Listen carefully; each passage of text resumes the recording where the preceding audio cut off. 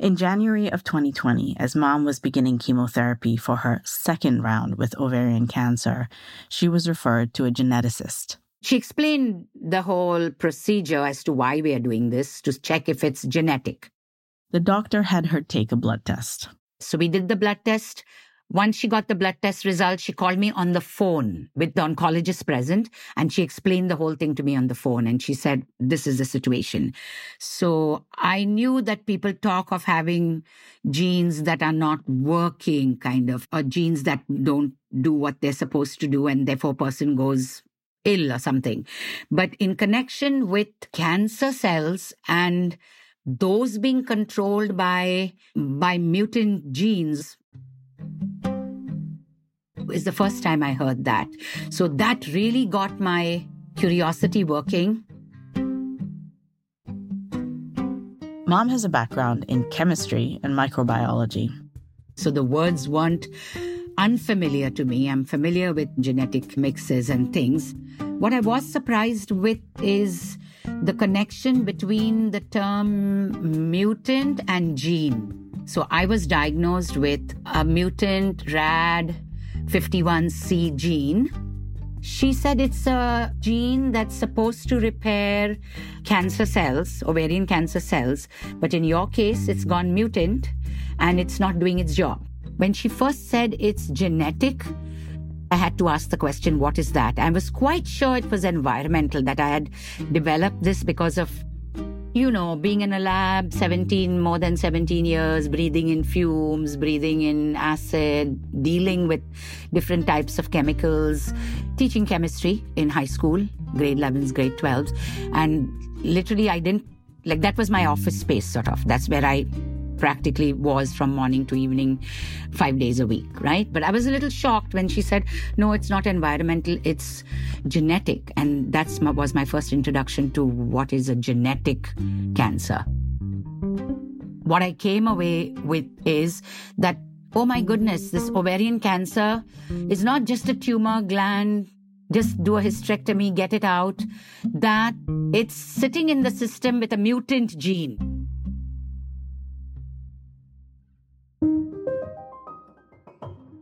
This is Overlooked, a podcast about ovarian cancer. I'm Golda Arthur, and you just heard the voice of my mom, Teresa Arthur.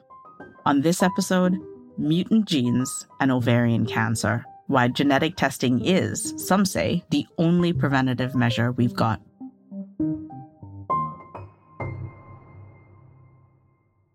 And one question that we got was... Mom spent a lot of time attending webinars and reading papers, learning about genes and cancer.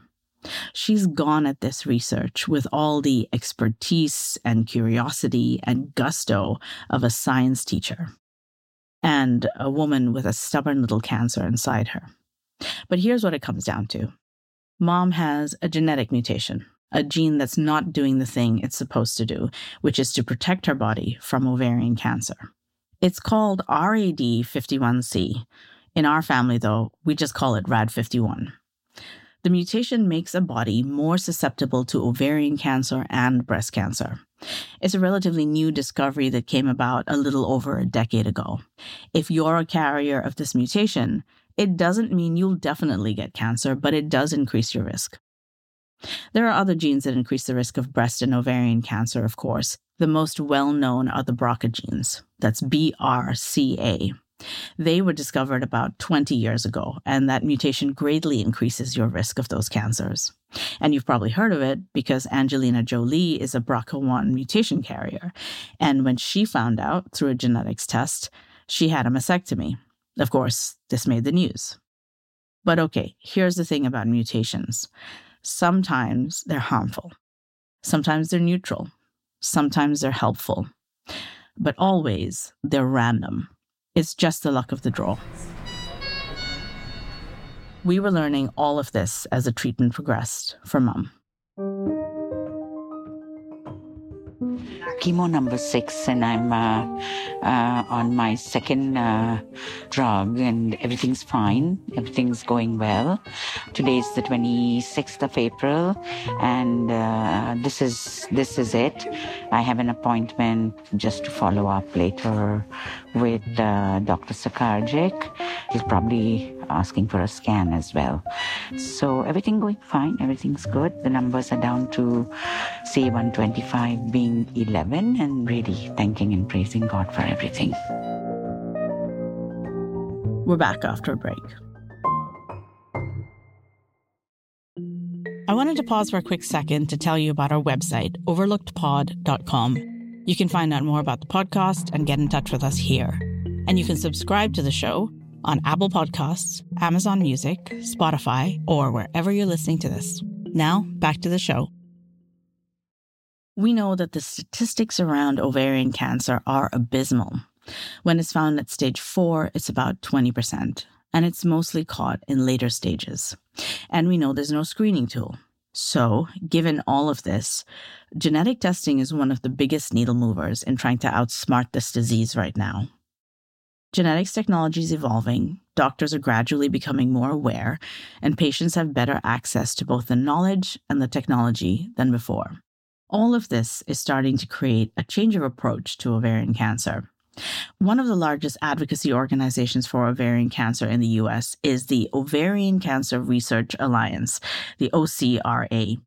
For years, the idea of early detection of this cancer was a big focus for them. But in the spring of 2023, they shifted their approach, and I wanted to know why. So I got to talk to Sarah DeFeo, who's the Chief Program Officer at the OCRA, and asked her about this. You guys had sort of a messaging change recently, and that is what I'm really curious about. So initially, I think there was a big emphasis on early detection of ovarian cancer. Find it early, don't let it kind of sneak past all the checks and sensors, and deal with it. But now you're looking at more of a prevention approach. So can you say a little bit more about what the change is and why the change?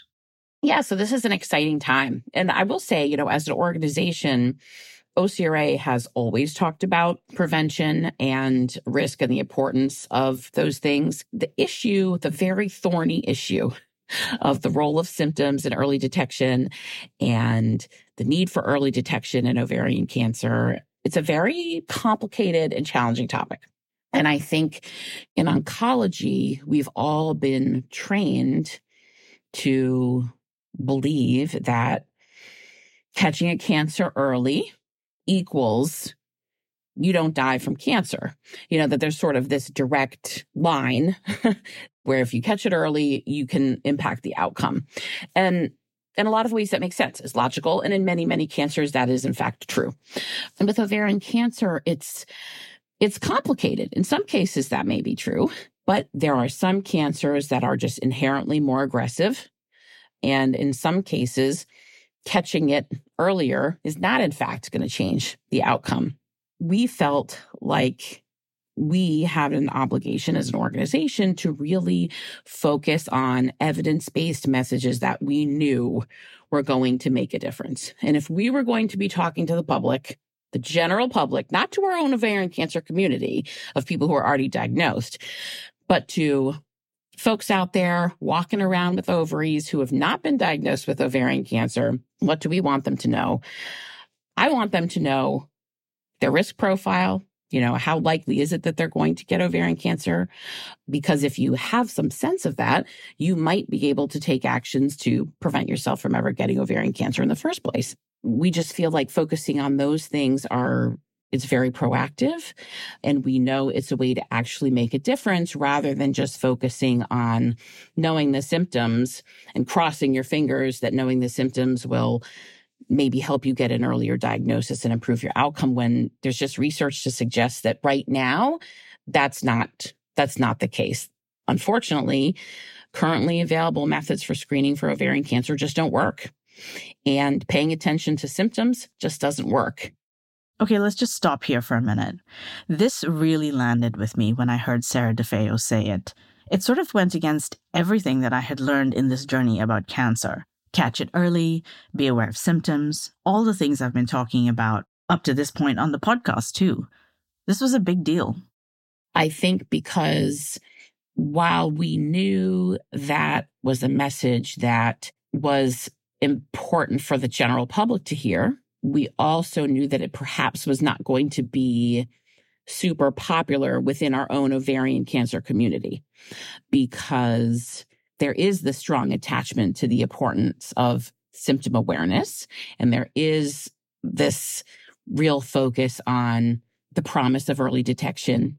And, we know that does not work. But I think because it's something, a lot of people hold on to it. And I understand that. We just think we need to acknowledge the reality of the situation where we are right now and hope for the future that scientists will be able to find a method that truly works. But we need to acknowledge that that's probably not going to happen in the next 5 years. It's probably 10, 20 years away, because we need something radically different than what we're doing right now. And it could happen, but we need to be honest with ourselves about where we are so that we can focus our energies appropriately. Well, let's shift a little bit and talk about prevention. So when you guys say prevention, what are you talking about? What exactly do you mean? Are you talking about a genetics test? And so what happens with that process? Walk me through that. Prevention of ovarian cancer, I guess a few different things, right? There's different groups of people. There's sort of the general public. That's most people walking around are not at high risk of ovarian cancer. And it's not necessarily something that they need to be worried about. However, that doesn't mean that there aren't things that they could potentially do to reduce their ovarian cancer risk. This is where the concept of opportunistic salpingectomy comes in. So salpingectomy is a surgical removal of your fallopian tubes. One of the things we've been talking about and we wanted to increase awareness of as an organization is this procedure, opportunistic salpingectomy, meaning if a person is having pelvic surgery or lower abdominal surgery, if it's appropriate, that person could have the fallopian tubes removed at the time of that surgery. So maybe you're going in to have a hernia repaired.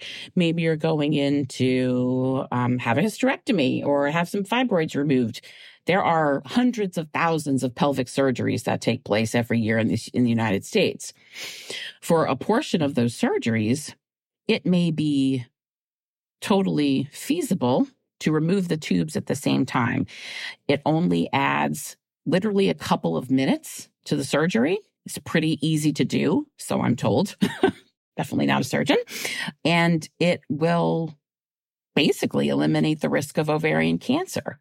And this is being done in the United States, but not necessarily as much as it could be.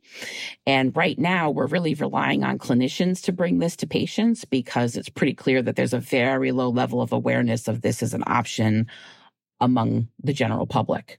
For folks who know that they're at high risk or who may be concerned about high risk, it's a slightly different scenario, but there are things you can do. So if you have had genetic testing, for example, and you know that you are a genetic mutation carrier, doctors might advise that you be more proactive and rather than, say, waiting to see if you happen to have another surgery where you could take the fallopian tubes out, it's pretty standard practice, say, for a BRCA1 or 2 mutation carrier to have surgery specifically to remove your ovaries and fallopian tubes, or fallopian tubes first and then your ovaries later, if you don't want to go into surgical menopause, to manage ovarian cancer risk. And that's very commonly done. So these are not necessarily small decisions. I want to emphasize that it's not like this, not a big deal, but it really can be life-saving. So genetics testing seems like it's our only way to outsmart this cancer at the moment. And everything is evolving relatively quickly in terms of the technology and the testing. But my family's journey to understand not just how it works, but how it affects us has been slow and gradual. Here's Mom again, talking about her conversation with the geneticist. The heartbreaking thing for me was when she mentioned genetics and explained, the nature of it. And she explained that this could be, obviously, since it's genetic, my children could have, I was born, kids were born. It's already been passed on. I was alarmed when I thought about it and she mentioned it, and I said, what am I supposed to do about my children? Like, suppose it's been passed on to them. And then she said, yes, I'll give you all your reports. You can give it to your daughters and even your son, my 2 daughters and my 1 son, because this particular gene may also be responsible for prostate cancer. So I immediately thought that's my first responsibility, to pass it on to family, right?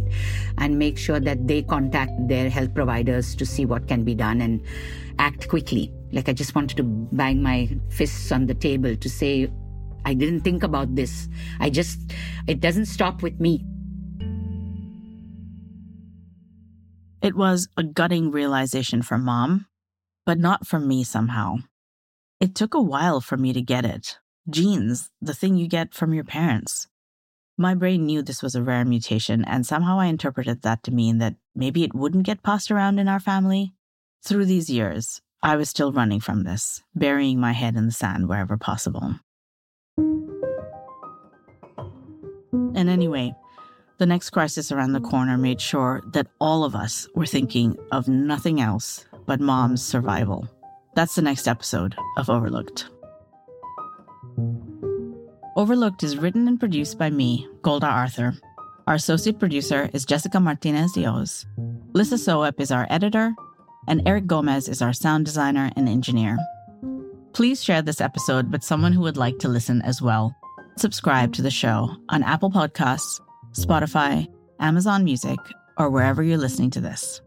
And for more information about the show, check out our website, www.overlookedpod.com. Thank you for listening.